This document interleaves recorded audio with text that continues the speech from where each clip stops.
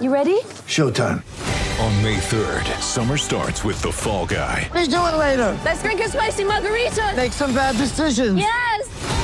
Audiences are falling in love with the most entertaining film of the year. Fall Guy. Fall Guy? Fall Guy. That's what the poster said. See Ryan Gosling and Emily Blunt in the movie critics say exists to make you happy. Trying to make it out? Nope. Because I don't either. It's not what I'm into right now. What are you into? Talking. Yeah. The Fall Guy. Only in theaters May 3rd. Rated PG-13.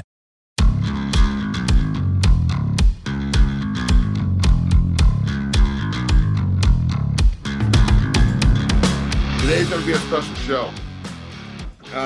We've got one of the esteemed members of the Dungeon family, one of the young men that I work with and has been a part of that place for the last 4 years. Connor Jones, a big tackle out of Palmer Ridge. His father, Travis Jones, is a great friend of mine and works for me and helps me in the day in and day out. So at 60 Football Academy. So needless to say, they're Dungeon family and family. And Connor is committed to Michigan. He's going to be our guest here in about 15 minutes. He was at the Michigan State-Ohio State game. He was in the hallway, as they say, when they were about to, go to fisticuffs. That's what college football is all about. That's what rivalry college football is all about. So we're going to talk about all that here on McChesney Unchained, episode 136. Remember, everything at thednvr.com. Check it out. All the different content. It's amazing. They do such a great job down there.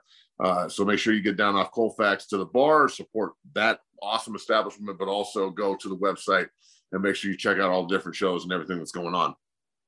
All right, so let's get straight into this.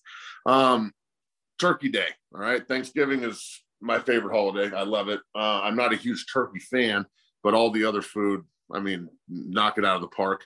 My boys and I, we drove out to Omaha, Blair, Nebraska, right there on the border of Iowa. My entire family lives out there. They're all Cornhusker fans, unfortunately, but it really did drive that rivalry for me for so many years, which is one of the reasons I'm so emotional about the Thanksgiving Day rivalry games. Went out there. It was incredible. Got to see my grandma and, all my cousins and uncles and aunts, and it was pretty awesome. And then, the games kicked off. The NFL games were atrocious on Turkey Day. The opener, the Detroit-Chicago game was unwatchable. I slept through most of it, waiting for Thanksgiving dinner and trying not to get screamed at as I was testing all the food. I just walk in and taste test something else, and my aunt would scream at me, get out of the kitchen, and I'd run back downstairs. But it was unwatchable. If I don't have to watch Detroit on Turkey Day again, I'd be happy. That game was terrible. There were 28 goddamn penalties in the Raider game, the Dallas Raider game, and the game was good. It was entertaining, but the refs were just as big of a part of the game. So they took up a third of the time. It was really kind of annoying. And the nightcap, the Stephon Diggs touchdown from Josh Allen was pretty fantastic. The Saints are rebuilding. Simeon's out. Simeon can't play, and their starter, Jameis Winston's gone. So they got to figure out what they're doing at quarterback. But it was an okay game. But again, slept through most of that after the overdose and meat sweats and everything that happens on Thanksgiving. I stuffed my fat face. I'm trying to lose weight still, but I was an offensive lineman for the weekend. Leave me alone. But look, in my opinion, Thanksgiving football is all about teams making it to the state playoffs in high school. So I got a tip of the cap to Erie. There's a bunch of Dungeon family that plays up at Erie. They're going to be playing for the 4A state title. We got a couple of Valor guys that are going to be playing for the 5A state title. So that's all pretty cool. And then when you talk about college football, it's all about rivalries, man. And rivalry weekend for me used to really mean something. Me and my man Henry are going to be on DNVR Buffs later this afternoon. So make sure you tune into that as well. We're going to be talking about rivalries in college football and whatnot. And it really used to me, I put a tweet out there at 60 Academy and then also at DNVR Unchained about how much it used to mean to me, the rivalry weekend in Colorado, Nebraska, and how I grew up wanting to play in that game. And it's the reason I went to CU was to beat them. And it's not happening anymore. And being out in Nebraska, watching the Iowa Hawkeyes play them for a friendship trophy, and then watch CU play Utah and lose that game for, the Rocky Mountain Rumble or whatever they want to call it. even the Nebraska-Iowa game is a fabricated rivalry. Yes, there's some tension there because they're neighbors, just like there's tension with Utah, but there's no bad blood. And I think that rivalry weekend and Thanksgiving is a time when you come together on the college football scene and you see Bedlam, Oklahoma State. You know, we had guys at that game. You see the greatest rivalry in college football, Ohio State, Michigan. Connor Jones was there. He's going to join us in a minute to talk about it. You know, it's Florida State. It's North Carolina State. It used to be Kansas, Missouri. It used to be Colorado, Nebraska. It used to be Texas A&M, Texas. You know, there's a lot of rivalries that aren't played on this weekend anymore. And you've got Missouri, Arkansas. Like, that's a good game. And yes, they are both in the SEC, but they share a border. But you've got to play for something to have a rivalry. You can't just make it up. So to hear the Nebraska faithful and everybody out there when we're talking about all this say how much they miss the just bona fide hatred of those rivalry games, the Oklahoma game and how much it meant to them for so many years. And then the Colorado game and when the Big 12 came along in 96 and CU and Nebraska started getting played on Thanksgiving routinely, every year for almost 20 years. It really means something to them. So it was good to hear that. At the same time, it also is frustrating because it's gone. But at the same time, college football rivalry weekend for Turkey Day is incredible. So let's get into it. Bama and Auburn, hell of a game. You got to tip your cap to Auburn. You'd like to see them hang on there and keep Bama out of the college football playoff circle. If they would have lost that game, they'd be done. But look, Alabama's got Georgia in the SEC title. They come back and win in overtime. Can I be the 900th person to say this? The college overtime with the multiple just 2-point conversion plays, that shit is weak. They needed to get rid of that immediately.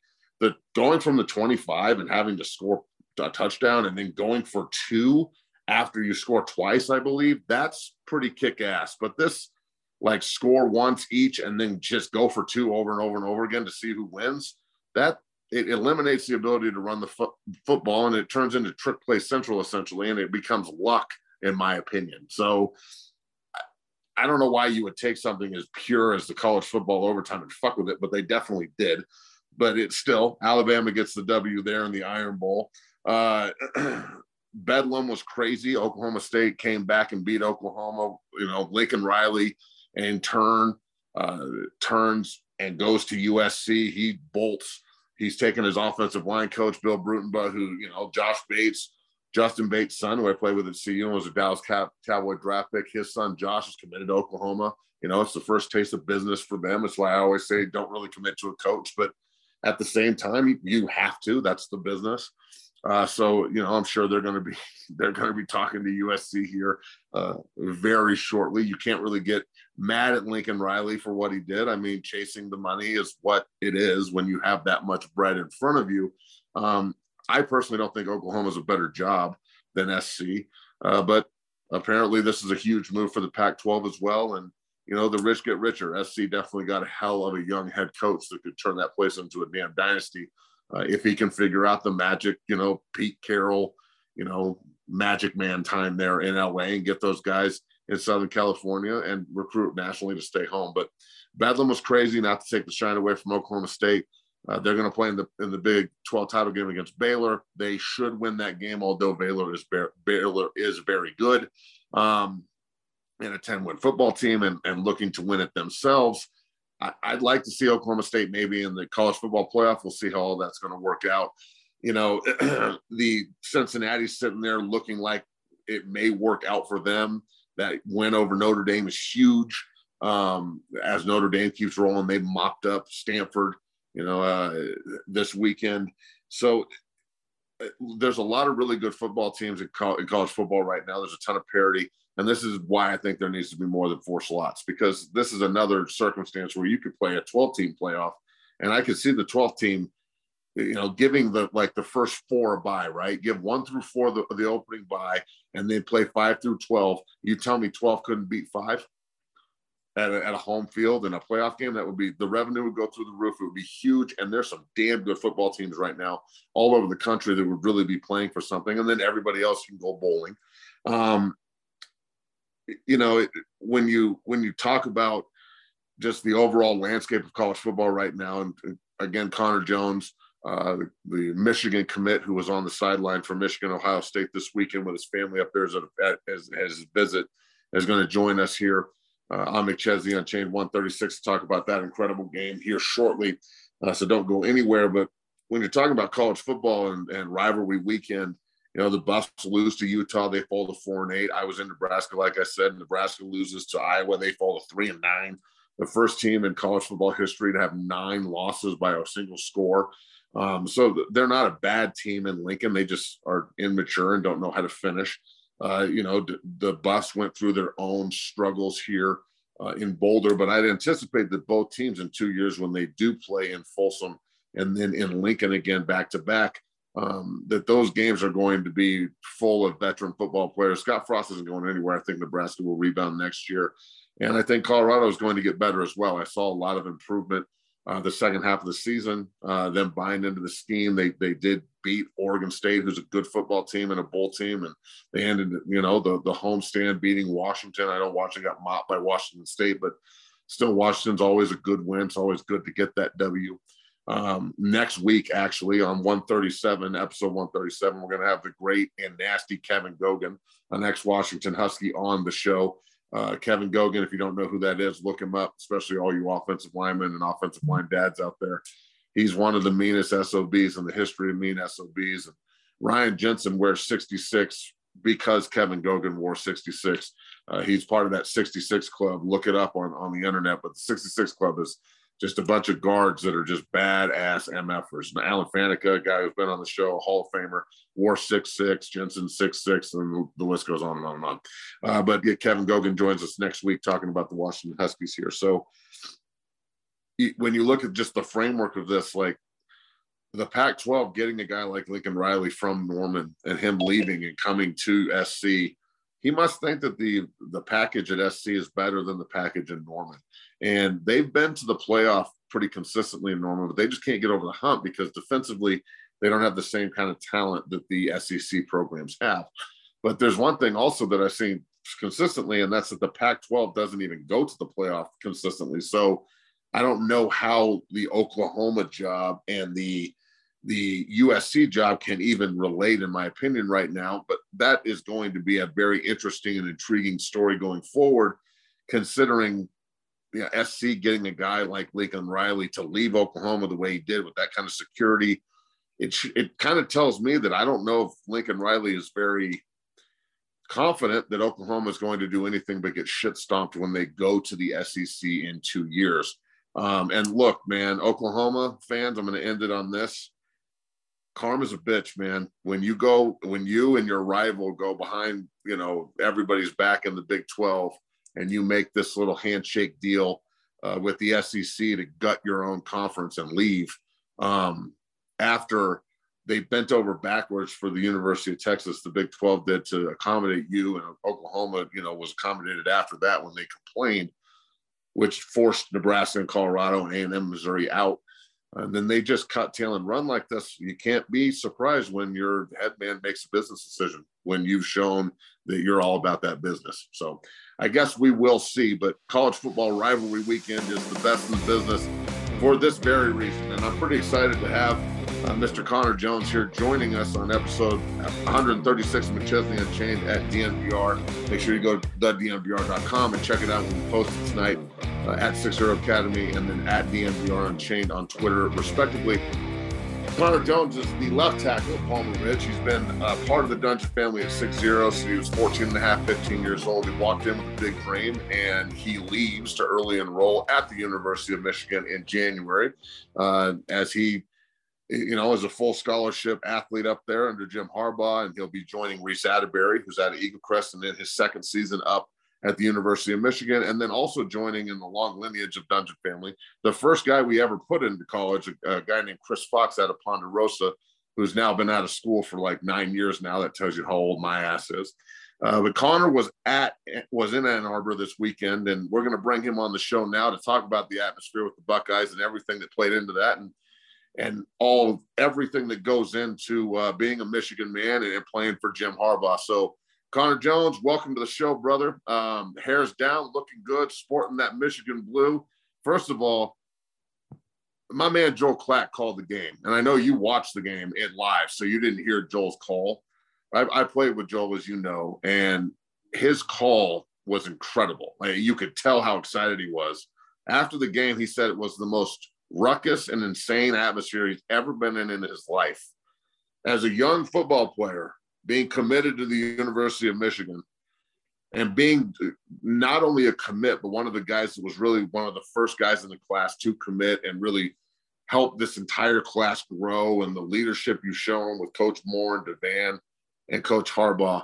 I'll shut up now, but I really want to hear what you have to say about this incredible weekend, beating Ohio State and playing for the Big Ten title this weekend as a commit to the university. Well, first of all, my dad and I called that Michigan was going to win this year after that big coaching change. You did. You guys have been talking that junk for a while. Just overall, the energy around it, you could tell that there was a huge difference in mentalities between the two teams when they walked out of the locker room. Michigan came out and every guy was looking forward. They were looking either at the back of their guy's helmet or looking up and around the crowd, and they were just focused, and they weren't worried about necessarily talking, but they were just pounding. When Ohio State walked out, they had a few guys who would trot out and then a few guys who would run out, and then they have that every other guy that would walk out. And that's when I knew that the mentality was a little bit different. They seemed a little cocky because they've won the past, 8 or 14 years. But yeah. And, getting to know this coaching staff and how they're going about it, and then being able to not only, compare that to the last coaching staff and just look at the differences in energy levels and the type of, what this new coaching staff brings is they bring youth and excitement back to the program. I loved Coach Warner. Him and I had a pretty good relationship before he left. But me and Coach – the offensive line coach that went to FIU, and right. Now you've got Coach Moore and Coach DeVan up there. Talk about the relationship with those two. They've turned this offensive line into an absolute fist. They have. Reese Atterbury, who's there, raves about them. I know you do too. Give me your opinion of what they've done so far. Like I said, I think they're closer to the guys than any other coach has been. I think there's just a bond in that group that is like no other. And even you feel it, and you're not even – you've gone to, 3 or 4 games this year, right? I've gone to 2. 2. So, and then obviously at this one, and I guarantee you feel that bond with him already, and you're not even enrolled until January. Knowing the importance of the bond with your coach, because you and I, when I introduced you, I'm not lying when I say, the Joneses are family. We've been through a lot together in your journey here. And I know that was important with committing to Michigan and being a Michigan man and the family aspect of it. Coach Moore and everything he does. And then Coach DeVan, or Coach Porkchop, as we call him. I played with Coach DeVan and trained with him back in the day. So it goes full circle, this just crazy, football circle that's out there. Talk about just what Coach Moore and DeVan have done for you personally as a player, but then the Michigan offensive line assaulted Ohio State on Saturday, bro. I want to know what it looked like on the field, because the snow and the pageantry, 111,000 strong. It was so exciting. It was so crazy.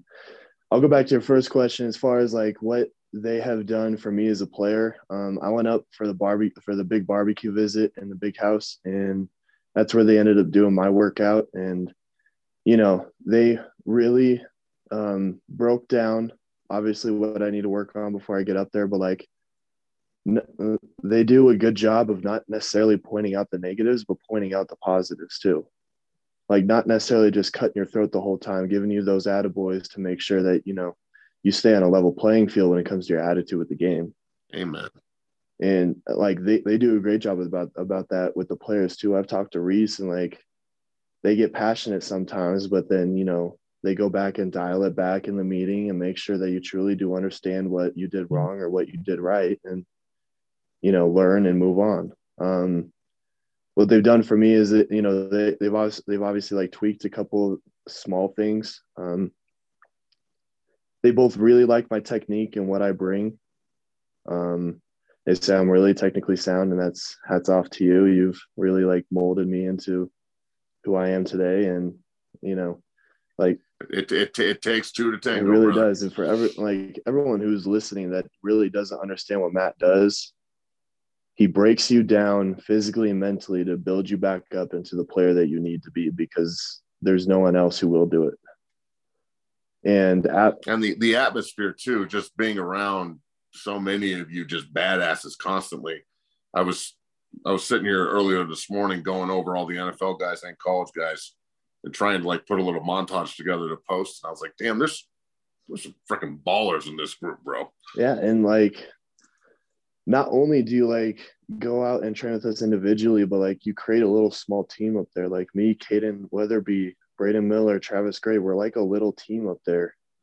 And like, we have a bond that's very different and very unlike than what you see at other programs. And like, going back to like what we were talking about, like when Coach Moore would bring up my film, a clip from Michigan that's a similar play, and then a clip from the pros that's also a similar play. Palmer Ridge, Michigan and pros. Then we just run through that with different plays and different scenarios, because like at Palmer Ridge we run a spread offense, and that's very common throughout college and the pro. So it was pretty easy to match up the plays, and he was matching it up, and he looked at me and he goes, dude, like there's not much difference between your technique and these guys' technique. A few things here and there, like hand placement stuff, and you're going to be golden. We just need to put size on you. And look, that's really the point of all this, like the development aspect of Michigan football and what we do at 6-0, and then the work put in by the guys. I mean, it goes all the way to Quinn Bailey. I know you saw Quinn. I know you saw what I posted. Yeah. And Quinn balling out yesterday for the Broncos. And 5 months ago, you're in there training with Quinn every other day and watching him work to see another payoff for another individual that he didn't know was coming. One minute he's at practice, the next minute he's starting at tackle for the Broncos. So let's take this full circle. You're at the big house, haven't beaten Ohio State in years, underdogs at home. Aiden Hutchinson, who I think should be a front runner for the Heisman right now, 15 pressures, 3 sacks, is, you know, absolutely wrecking house, unblockable. And not to mention, and then at halftime, did you go in the tunnel at halftime? Not at halftime. We were able to go after the game though. But so at halftime, there was almost a goddamn war and brawl at halftime with Ohio State and Michigan that took forever.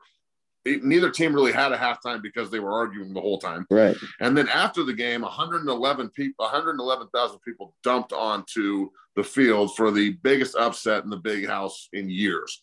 So I just give me your overall impression of that atmosphere and how crazy it was. And then we'll get you out of here on McChesney on Chain 136. It was insane.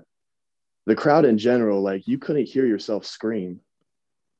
It was crazy. And then like we were obviously allowed to go down a little bit early because we were the recruit. They wanted to try to get us through. They knew exactly what was going to happen, but they did not tell us what was going to happen. Like I was out in the field. Out of it if you know. Well, yeah, but like I was out in the field and I was talking to Aiden, and I went over and talked to Reese, and I blinked my eye. When I opened up my eyes, I was surrounded by just hundreds and hundreds of people. And then trying to make my way to the locker room was crazy, insane. My parents were behind me. They're a little bit behind me because they let me just go out with the recruits. My mom got tripped, and she got all pissed off. She went up and elbowed some dude in the nose. My dad was just trucking through people. I had like 4 recruits on my back, and I was just trucking through the mob. And then you got to like probably about 5 yards away from the locker room entrance to the tunnel. And police were obviously like sorting out people, but people wouldn't leave. They just get back into the group. I mean, they were connected. Like there was no way you're going to try to break through that. Even if like if you tried, like it was interlocked. Oh, it's solid. It was solid. Finally, you know, like after me yelling at people for a bit to move because I'm a recruit, they're like, "Oh, that's Connor Jones," and it's a few of the fans that know me created a path, and I was able to get through. But like looking back on it, because I didn't realize how many people were on the field. But I looked up, I thought it was just the student section because of where I was at in the mob. But I looked up and around the stadium was still stuffed, and they covered the field. 111,000 people. It's essentially 3 Folsom fields in one atmosphere, and Michigan and Ohio State going after each other. All right, so look, Connor Jones, the great, you know, all-state, all-American tackle at Palmer Ridge, wears 77 down there. Numbers are a big thing for me. You wear 77, you're going to Michigan to wear 77. Guys who have worn 77 at Michigan are Taylor Lewan and John Jansen, and who else? Like it's a long list. Yeah, a whole bunch of dudes, but those are 2 of the best. Before we get you out of here at McChesney Unchained 136, you talked a lot about the Dungeon family down at 6-0 and all the work you've put in. There, you know, there's a lot of kids that look up to you guys and a lot of young guys that come in there, just like you were the young guy once looking up to the Sam Joneses and the McGoverns and so on, and the Ryan Jensens. Now you're going to college and there's young guys looking up to you. The bridge is real at that place, as you know, right? For those who will come in and work. It's also a place where you can be exposed if you're a fronter, which I also love. Talk about what you would say to one of the young guys out there that's listening to this, or a parent that's out there listening to this, about just the process and having the ability when you walked in. You know, you're one of the few guys, I shouldn't say few, but there's only a handful that it actually happens the way they want it to.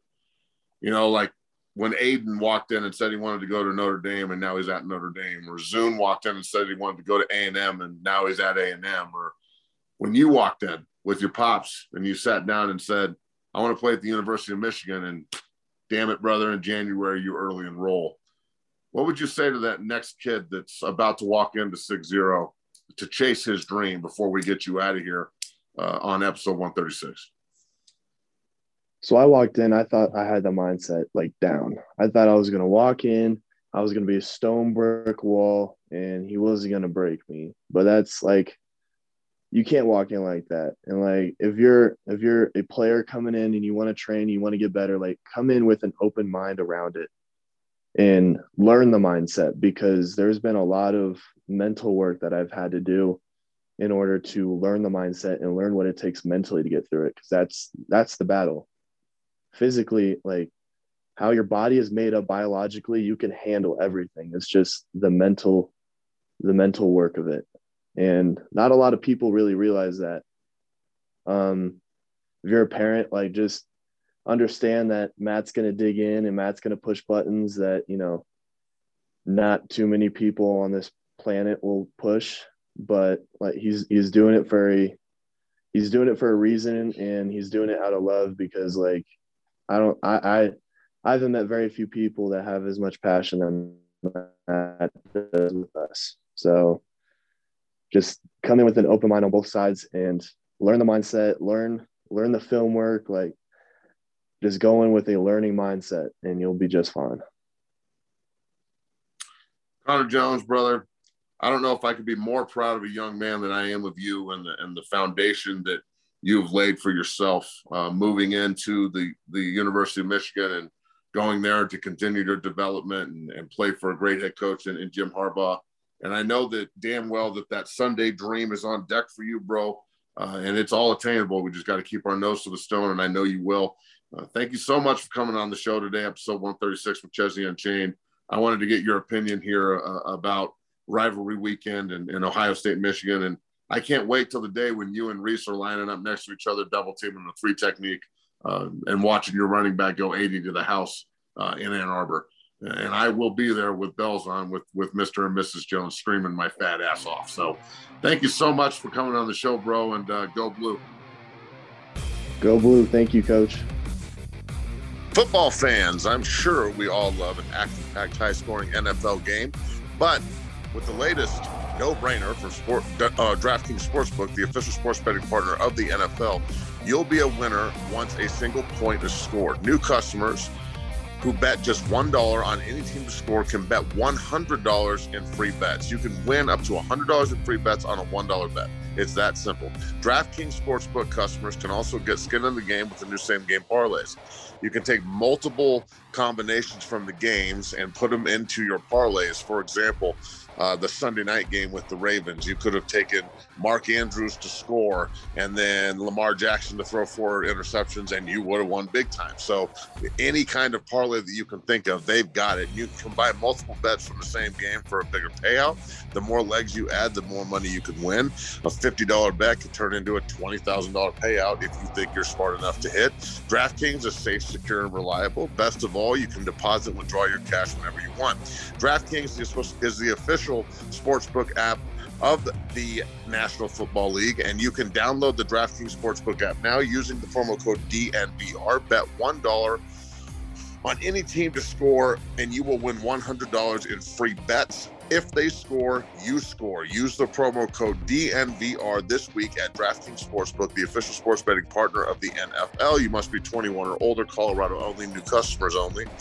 Restrictions apply. See DraftKings.com/sportsbook for details. You have a gambling problem, call 1-800-522-4700. And we roll on episode 136 of McChesney Unchained. That was one hell of an interview with my man Connor Jones, the left tackle down at Palmer Ridge High School, member of the Dungeon family down at 6-Year Football Academy, 4 years, and a current commit to the University of Michigan, one of their first in this class this year. And he's early enrolling in Ann Arbor in January. He was out at Michigan, Ohio State this weekend. Listen to that interview again. It was pretty awesome to hear his perspective on everything that they've got going there.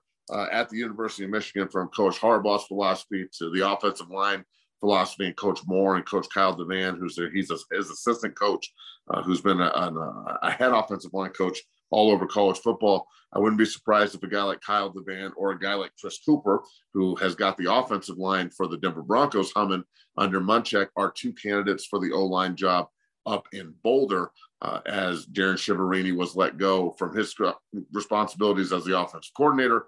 Thank you to Coach Shiv for all he did over his time at CU. And obviously they need to restaff the offensive line coach as well.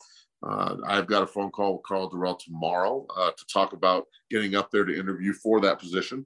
And then also, I wouldn't be surprised if a guy like Kyle Devan, a guy like Chris Cooper, and many others are in the running for what needs to be the most important hire he makes to really solidify that unit moving forward, as there is a lot of talent, but they definitely underachieved this year, in my opinion. So I will obviously keep everyone posted on my future with that. Kind of a big deal, and pretty excited about the opportunity to go up there and at least have a conversation.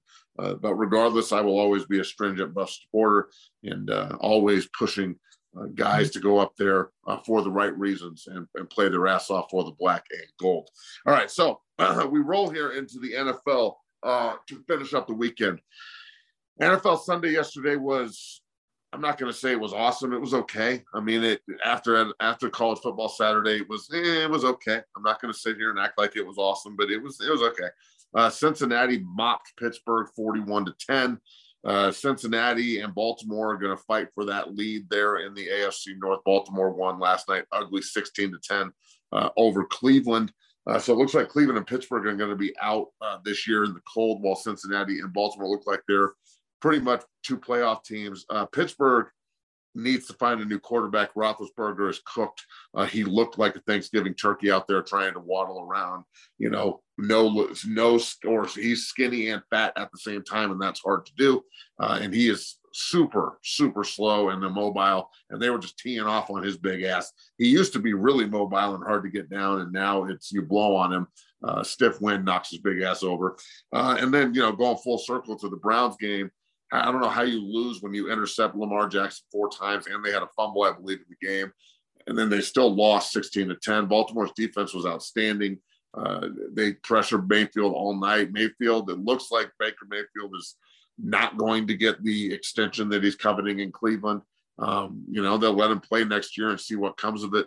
I don't know if he's even going to be worth going after his time in Cleveland, as he's definitely laid it on the line physically, but he seems to just be getting pummeled left and right there, and he's always got an issue. He's not a bad quarterback, but he's definitely not a number one pick. It looks like Cincinnati got the better of the number one picks in Ohio, as the Browns had one with Baker Mayfield, and the Cincinnati Bengals had one with Joe Burrow. New England beat the absolute shit out of Tennessee. The Patriots are real. Mike Vrabel was schooled by the hoodie after playing for him for so many years. Tennessee is beat up. No Julio, no Brown, no Derrick Henry. They're missing a couple defensive guys. They really struggled in the pass rush. Mac Jones, it was the most pro ready. I heard a lot of different analysts and evaluators talk about that, and he definitely looks like it. I played for Josh McDaniels. I know his system. I like his system. I like his terminology. I like how everything's packaged together to look the same. Mac Jones has just taken that tutelage and ran with it. I think he's the bona fide defense or offensive rookie of the year. I think your defensive rookie of the year is in Denver. His name is Patrick Surtain. That was pretty awesome yesterday. We'll talk about that here in a minute. But, the Patriots are balling, and they're doing it with young talent at the quarterback position and at the running back position. The Sheldon kid is the second-round pick there with Mac Jones. And I like that they went out and got Van Noy and Hunter Henry and Janu Smith. They spent a lot of money in free agency to surround them with good veterans that are buying into the system. So it's making players last year that we thought were substandard look like, really good players. Kendrick Bourne looks like a damn good receiver now, whereas last year he was just their trick play guy. So I think that the Patriots are a team to really, really be worried about because, number one, they're hungry and young on offense with something to prove.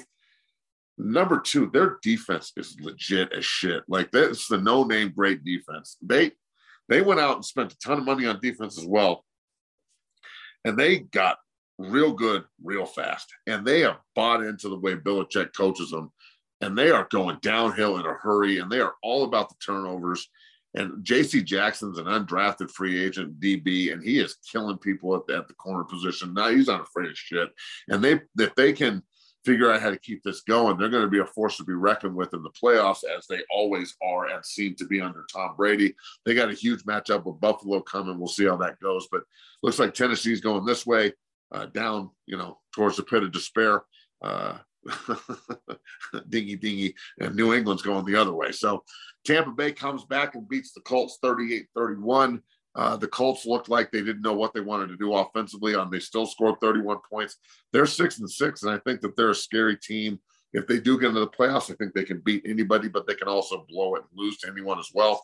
Tampa Bay, they've got the GOAT. They seem to be getting healthy. Leonard Fournette had 4 tutties.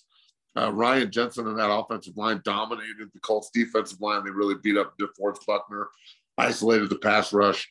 They did a really good job of isolating the middle linebacker Leonard, making sure he didn't make too many plays. And then if they did make a mistake, they recanted quickly and got back out on the field and supported their defense. The defense came to play, and they pressured Wentz and got them back in the game after trailing. They get a huge win on the road, 38-31. A team that everybody needs to watch out for in the NFC. San Francisco beats the Vikings. Both teams were 5-5. San Francisco beats Minnesota. Minnesota essentially is not looking good for the playoffs there, although Kirk Cousins has been playing outstanding. San Francisco, though, seems healthy. Deebo Samuel is one of the most versatile players in football. One of my favorite guys to watch, number 19. First guy since Eric Metcalf to line up or be slotted as a wide receiver, but have multiple rushing touchdowns in back-to-back games. That was like 1986 or some shit. If you don't know who Eric Metcalf is, go Google that one. He was a hell of a player back in the day. San Francisco's real. Shanahan's got them rolling. And look, if I'm them, I'm just turning around and giving the ball to Deebo Samuel. I'm getting him the football in every way, shape, and form possible. And Garoppolo can, ride a good defense and a dominant offensive line and running game to another playoff run. The Vikings might be looking for a new quarterback and a new head coach. Although I don't think they're a bad football team. I think they've lost 3 games in overtime, and they could easily be dominating their division and right there with Green Bay. But They're not. So they need to figure out a way to keep that moving in a positive direction there in Minneapolis.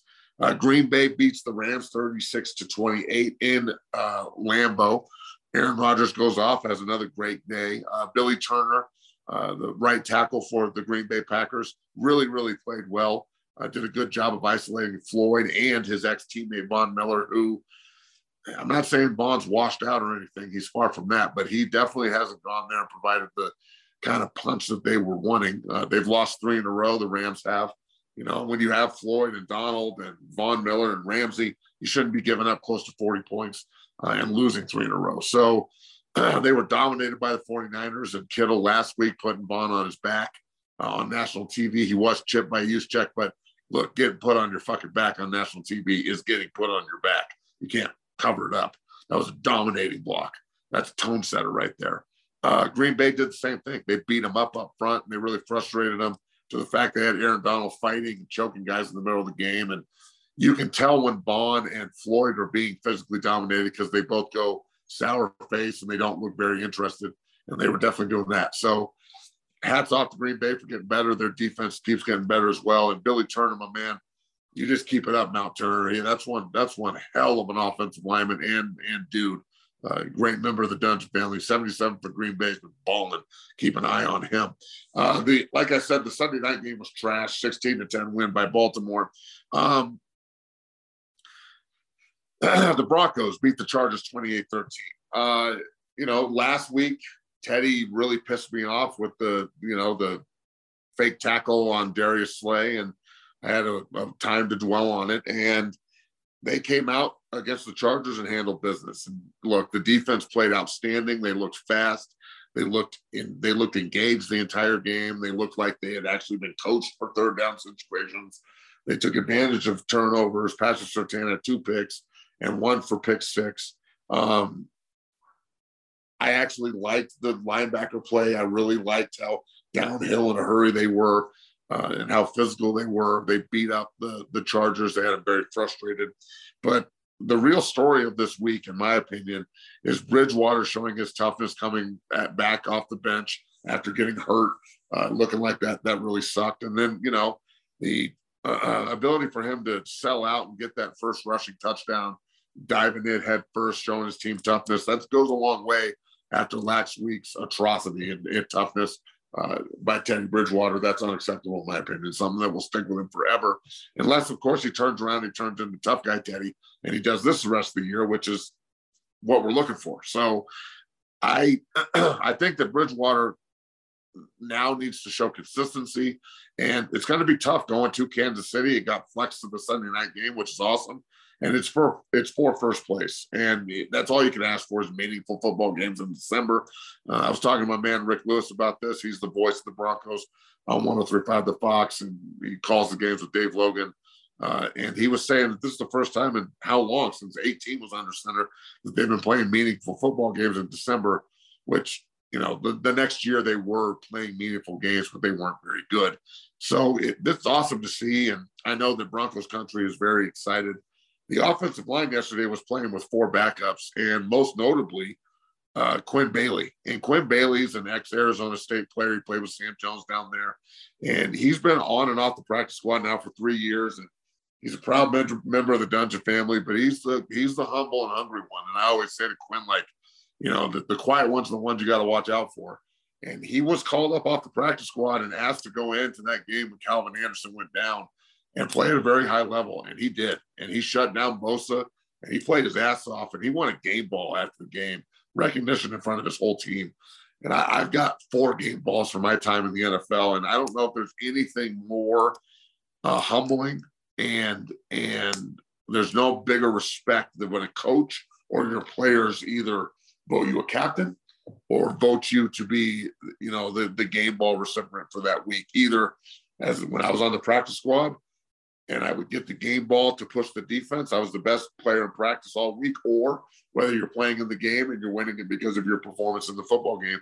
It is an incredible feeling. And for him to be recognized in front of his whole team like that, it's why we grind, and Quinn's one of those guys that shows up, gets his work done, does it at a very high level, asks questions when he doesn't know. He's very versatile. Plays multiple positions. He's very good at guard as well. He's built like a fucking door frame. Guy's huge. He's got very, very fast twitch, reactive hands. And I remember saying this multiple times going into this season is watch out for Quinn Bailey. If he gets an opportunity to go out there and shine, he's going to do just that. And bam, my man Quinn Bailey walks out there and 75 balls out, wins himself a ball game or a game ball. And the ball game is solidified and won by your Denver Broncos. And now they got a chance to go to Kansas City and break a fucking massively long win streak and beat Kansas City on their own turf. And I think they can do it. I'm not sitting here predicting a win, or fuck it. Yes, I am. I'm predicting a win on Monday. And I think that there's a lot of stuff that can happen before Sunday night. But the Bronco team that I saw looked more like the Dallas team than the Philadelphia team. And I'm hoping that they can find a way to be mature and handle success. Not let the sugar rot your teeth is what I always tell the guys down at 6-0. So regardless who's starting on the offensive line, and regardless who the wide receivers are, and who's getting what deal, and so on and so forth, come together as a team, play your balls off like you did, and anything's attainable. Maybe shipping Vaughn out and, getting new voices and leadership in the room. Maybe it was the right thing to do. And GP, the general manager, seems to be hitting all the right buttons, man. Being 6-5 right now, I'll take it. It's better being fucking 2-9. That shit looks terrible. Terrible. So I was very intrigued with what I saw on Sunday from the Broncos, and I hope that they can keep it going. It'd be nothing better than the end of like an 11 or 12 game losing streak to the Kansas City Chiefs on Sunday night in Arrowhead. That is episode 136 of McChesney Unchained. I'm your host, Matt McChesney. As always, go to thednvr.com and check out everything they do at the website. The bar and sports, the studio bar and grill and everything are down off of Colfax downtown. It's incredible. Go down there and support all your Colorado teams, from hockey to basketball. The Rapids, I know they're done, but they were on all the time to the Denver Broncos as college football has wrapped. Next week, like I said, we will have one of the original Maulers on the offensive line, war number 66, ex-Washington Husky and 15-year pro Kevin Gogan will be on the show to talk about offensive line play and the trench and really the last frontier for physicality in the game of football, as everything else is penalized. It's the last place you can really put hands on a motherfucker, which is why I love it so much. I am your host, Matt McChesney. Thank you so much for listening, folks. Thanks to Connor Jones for coming on the show. This is McChesney Unchained, and that is a wrap.